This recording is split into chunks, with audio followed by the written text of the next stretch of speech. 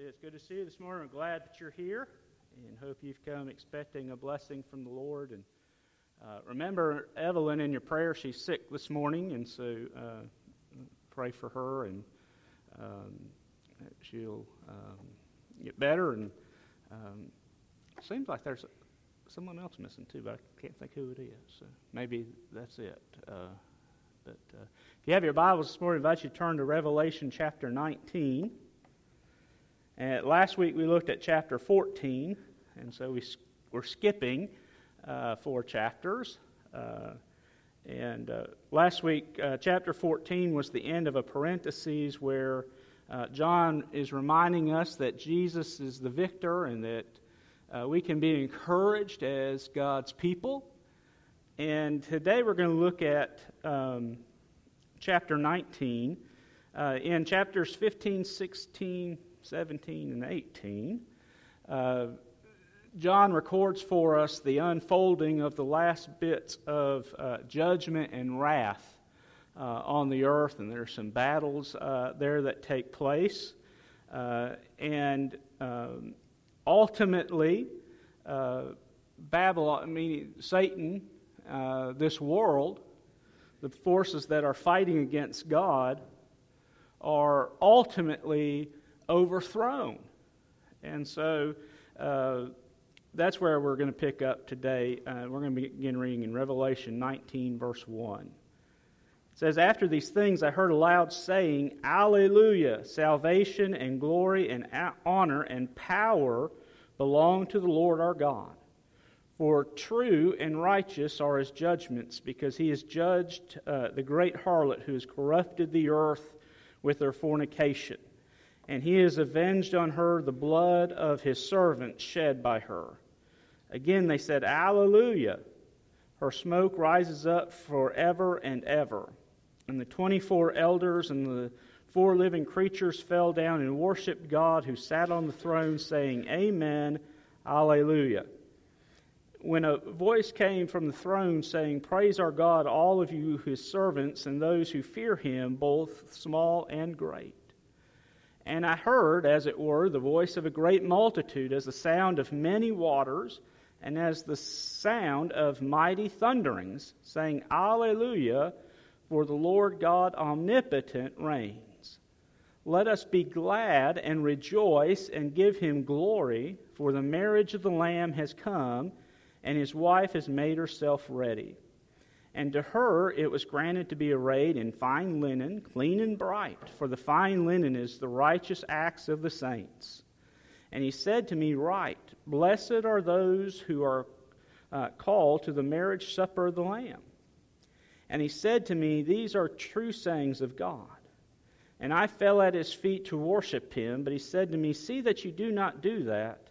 I am your fellow servant, and of your brethren who have the testimony of Jesus.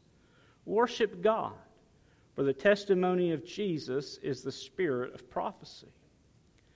Now I saw heaven opened, and behold, a white horse, and he who sat on him was called Faithful and True, and in righteousness he judges and makes war. His eyes were like a flame of fire, and on his head were many crowns. He had a name written that no one knew except himself. He was clothed with a robe dipped in blood, and his name is called the Word of God. And the armies in heaven, clothed in fine linen, white and clean, followed him on the white horses. Now out of his mouth goes a sharp sword, that with it he should strike the nations, and he himself will rule them with a rod of iron. He himself treads the winepress and the fierceness and the wrath of the Almighty God. And he has on his robe and on his thigh a name written, King of Kings and Lord of Lords. Then I saw an angel standing on the sun, and he cried with a loud voice, saying to all the birds that fly in the midst of heaven, Come and gather together for the supper of that great God, that you shall eat the flesh of the kings, and the flesh of the captains, and the flesh of the mighty men, and the flesh of horses and those who sit on them, and the flesh of all people, free and slave, both small and great. And I saw the beast, the king of the earth, and their armies gathered together to make war against him who sat on the horse and against his army. Then the beast was captured, and with him the false prophet who worked signs in his presence, by which he deceived those who received the mark of the beast and those who worshipped his image. These two were cast alive into the lake of fire, burning with brimstone, and the rest were killed with the sword which proceeded from the mouth of him who sat on the horse. And all of the birds were filled with their flesh. And so what an interesting and probably pretty strange turn of events and some imagery here that John gives us here in this chapter. And reminds us that, listen, there was this great tribulation coming, and there's a lot of different views of all that's going to take place and how it's going to take place. But one thing we're reminded of, regardless of what take you might have on the end times and the millennial reign of Christ and the tribulation, one thing is sure, is that Jesus is coming back again, and he is going to be victorious. And so we're reminded as John begins his conclusion to this redemptive story of God that started way back in Genesis, is going to wrap up in Revelation chapter 22, and we'll get there in a few weeks. But it reminds us that God is in control, and he will have his way, that it will come to pass exactly like he said that it would. And so the first thing that I want us to note in these first several verses, the first 7 verses of this chapter, John reminds us that Jesus exercises his power. That Jesus is called the omnipotent, the almighty. Glory and honor and power belong to our God. To this one named Jesus. That he had the power and the ability to not only pay the sin debt for all of mankind, the sin that all of us owed, the debt that we all owed, but we couldn't pay it. Jesus paid it. That shows his power, but raising from the dead after 3 days, that really shows power, doesn't it? Because things that are dead tend to stay dead. But not when God's involved, because God is almighty. And so here we're reminded yet again that the New Testament affirms to us that Jesus was fully God and fully man. If we think too hard and try too hard to understand that, we'll get a good headache. But it's one of those things we accept and just receive by faith. That we know that, the truth of it is not dependent on us understanding it or being able to figure it out. But we're reminded over and over and over again that God is the one that's all powerful, not us. It was God that was there when the earth was void and it was just this glob out there, and God spoke, and you remember he brought order to it, and he made creation, and he made the sun and the moon and the birds and the land and the sea and the fish and all the animals, and then finally people. Paul reminds us in the letter of Colossians that Jesus was there at creation. That the Trinity, Father, Son, and Holy Spirit have always existed and always been working, and Jesus came and became flesh in that little town of Bethlehem 2 millennia ago. But the Bible reaffirms over and over and over again that Jesus is all-powerful. And so the people that are there, the 24 elders, the 4 living creatures, they all fall down and they worship God who was sitting on the throne. So that's God the Father there, and that image of on the throne is used throughout the book of Revelation. And Jesus, at the end, is going to join that throne. But they sing hallelujah. And so his servants praised him and were encouraged to sing praise to him. Those who were great and small. And I encourage you to go back and read chapters 15 through 18. And you're going to see that, those beasts that we looked at and met last time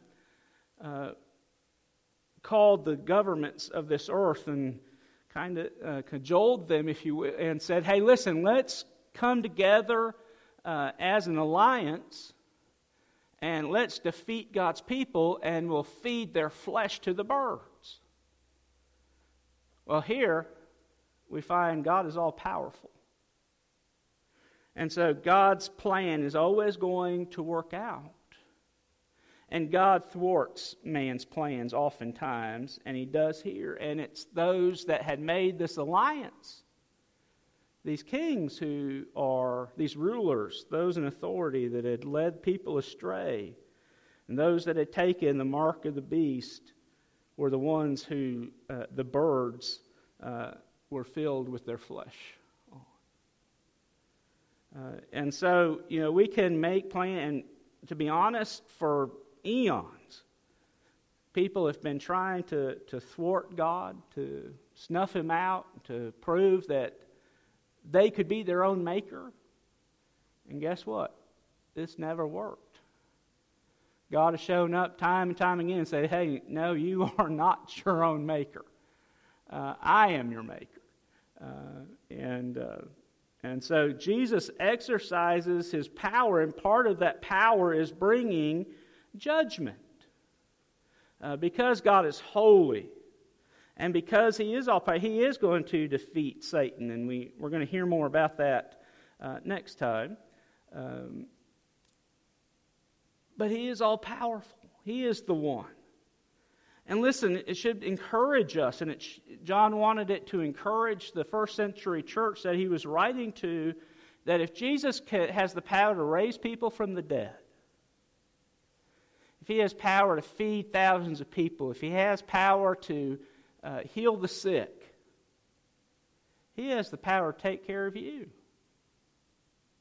And so as the people were going through persecution from a government that was not friendly to people of faith, John's message is, listen, God is there with you, and God, in your weakness and through these difficulties, God is going to show you how great and powerful he is. And so in heaven they recognize that, and they praise him for that and say, listen, he is the Almighty One.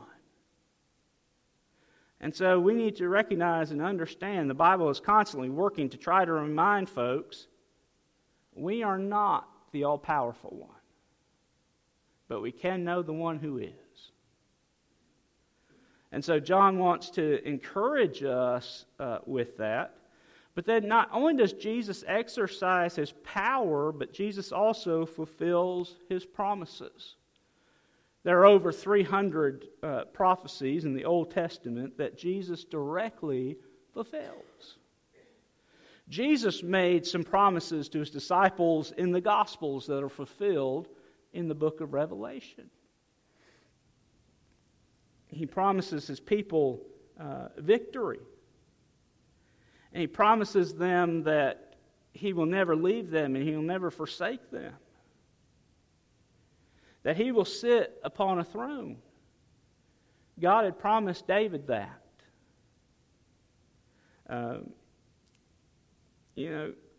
Many centuries before Jesus would even come to earth.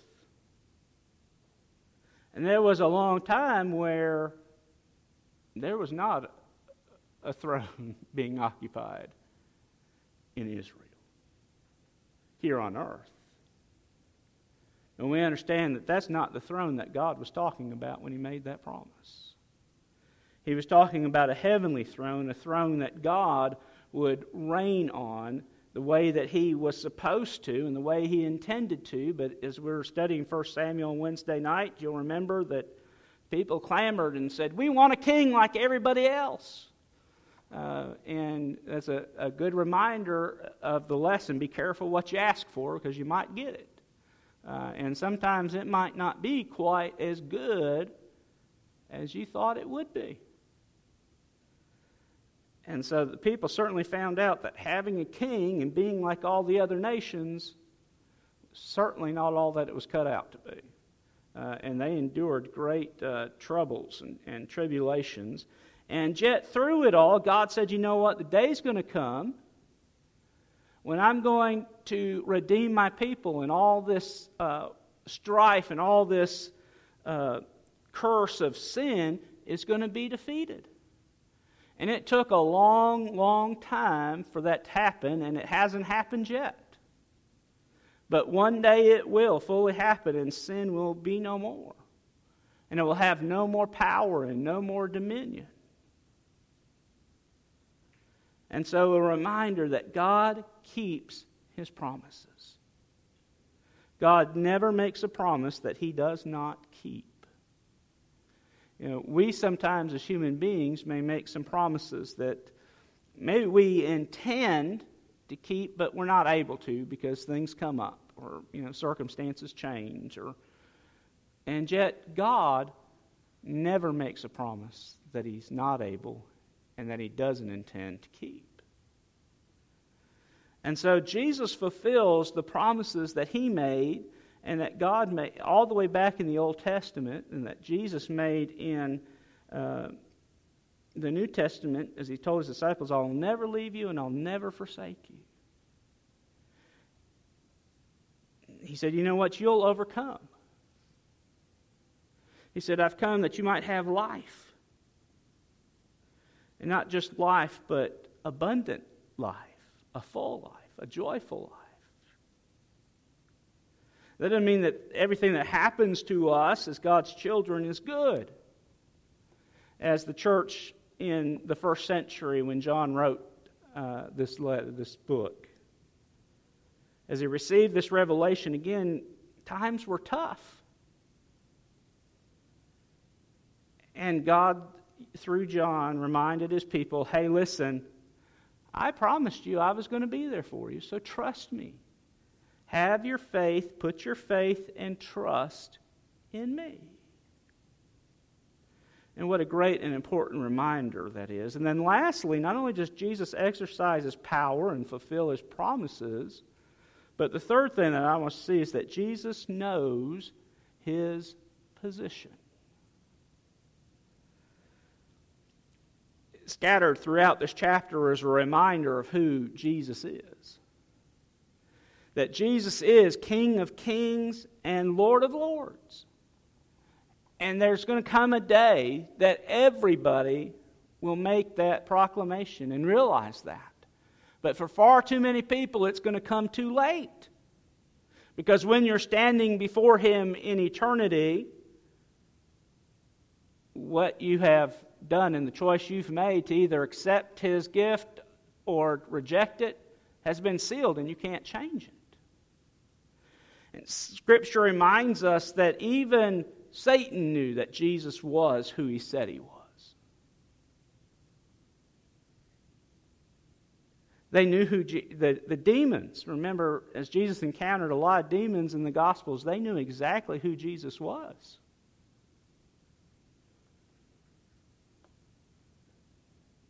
Jesus knew who He was as well.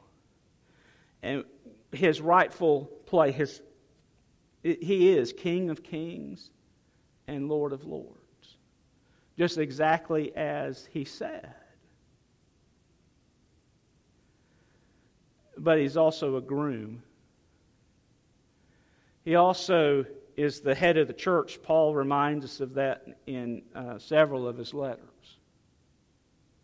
That Paul sees us and reminds us that Jesus is the head of the church. That this promised marriage supper of the Lamb this part where they're united and made one, is finally fully realized in eternity. At the end of time, when Jesus comes back again. And so he recognizes his position as King of Kings and Lord of Lords. He recognizes his position as the bridegroom. He recognizes his position as the one who is faithful and true. He recognizes his position as the Word of God. John is the one that refers to Jesus that way. In fact, that's how his gospel begins, talking about how Jesus Christ is the incarnate Son of God, the Messiah, the one that God had promised that was going to come to deliver his people. And that's exactly what Jesus did. But he also recognized his position as judge. So Jesus wears a lot of hats. He does a lot of things. But here's the thing. He knows all those things that he has to do. And he's very good at it. And he does it perfectly. He perfectly embodies the Word. In fact, he is the Word of God, John says in John chapter 1. He is King of Kings and Lord of Lords. He is that perfect groom. He is faithful. He said, I will never leave you and I will never forsake you. In other words, Jesus reminded his disciples, he reminds us, God will always be there for us. That's one of those promises that he perfectly fulfills. But he also knows how to fight. And he will fight. And these last couple chapters of the book of Revelation records for us this great battle that's going to take place where Satan is once and for all finally defeated. Jesus here, we have a picture of him riding on this white horse, and remember that white is color of victory, and a horse was a symbol of power. They're strong animals. But not, and it's interesting, just as a side note, it's not just Jesus that's riding on horses. It's the saints. It's those that have trusted in his name, trusted that in his sacrifice. They're riding with him and finding victory that can only come through a personal relationship with Jesus Christ. And so as Jesus assumed this position as King of Kings and Lord of Lords and as warrior and as Word of God, he comes and he finds these beasts that have led the world astray, and he defeats them. He sends them to this lake of fire and brimstone, which Jesus used in the Gospels and John is using here as a place of punishment. We understand it's an eternal place of hell, that it's a place of torment. There's weeping and gnashing of teeth there. It's a horrible, horrendous place. It's some place that you wouldn't even want your worst enemy to go to. It's so horrible. And yet many will spend eternity there. And so Jesus sends these beasts right into that lake. And then he said he kills with the sword those who proceeded from the mouth of him. And talking about those that had taken the mark of the beast, those that had followed him, those that had been deceived, those that didn't accept the offer that Jesus gave. To find new life and to find hope and to find a new power and redemption in the sacrifice of Jesus Christ, and by faith receiving that. And so they ultimately will spend eternity in torment, as all lost will. and as Satan will, and as his demons will, and those that die without a relationship with Jesus Christ, having put their faith and trust in God. You know what? It reminds us that Jesus is the one that is rightfully on the throne in heaven, but also a challenge for us to make absolutely sure that Jesus is on the throne of our heart and of our life. You see, Jesus cannot just be your king in eternity. He has to be your king here on earth as well. And if he's not your king here on earth, he's not going to be in heaven either. Jesus will reign in heaven for all eternity. And Revelation reminds us that his saints, those that have accepted that free gift that Jesus offered, will reign with him. But not only will we be reigning with him, but we'll be worshiping him. Revelation talks about us taking our crowns that we have and casting them at the feet of Jesus. Recognizing and understanding that it's not us that's worthy, but it's just what these elders and these four beasts declared.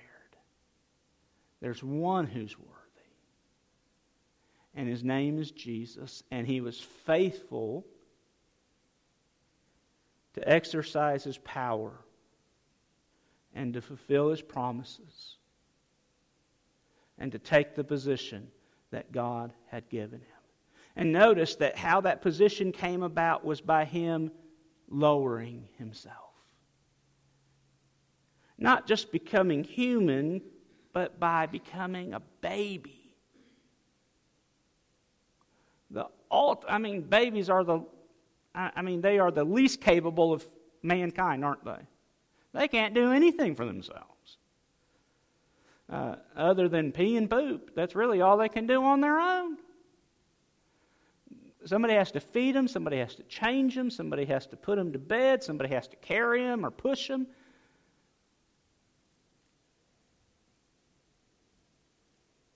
And yet Jesus says, you know what?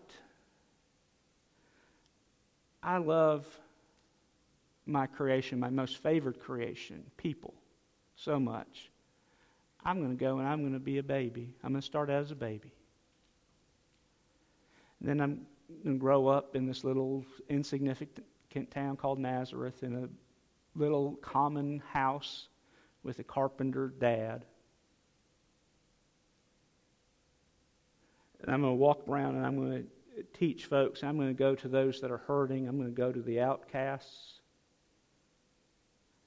I'm not going to be concerned about making a name for myself or being politically correct or having the right ears of the rich and famous and the powerful.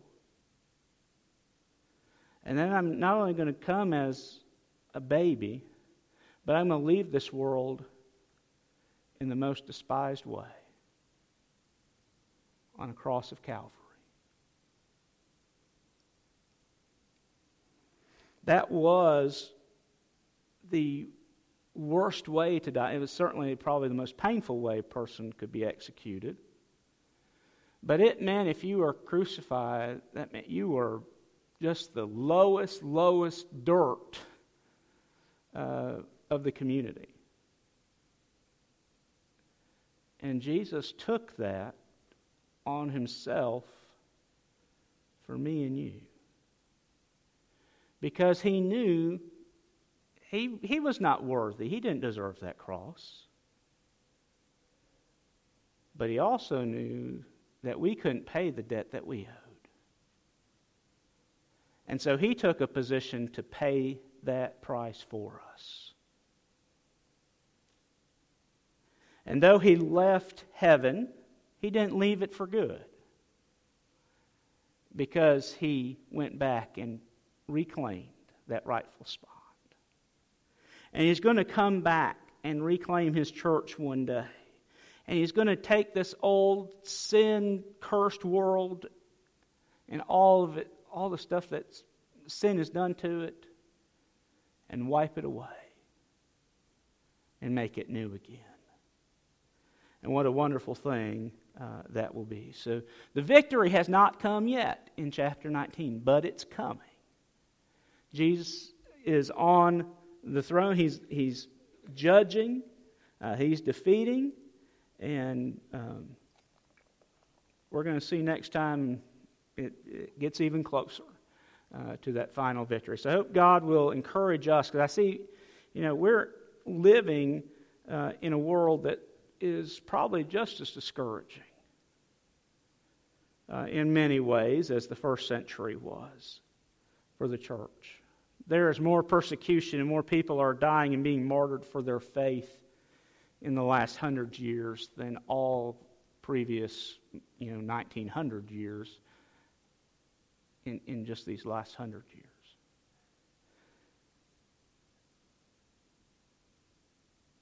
Why would they do that? Because they understand it's not about the things of this world. It's about knowing Jesus and having Him change your world. And not just change your world, but change your eternity. And that's where the real victory is. Not by you being blessed on earth. And we all can stand and say, you know what, I'm blessed and I'm thankful I am. I'm more blessed than I certainly deserve. And yet, we can't even begin to fathom the blessings that we'll find in eternity. Because it's not about this world. It's about eternity. And it's about knowing Jesus and making Him known. And so we, as God's people, should be on the way to victory. And remember that we're on the way to victory just the way that Jesus will ultimately have victory. So I hope God will encourage us with that today. Let's stand together and we'll be dismissed for Sunday.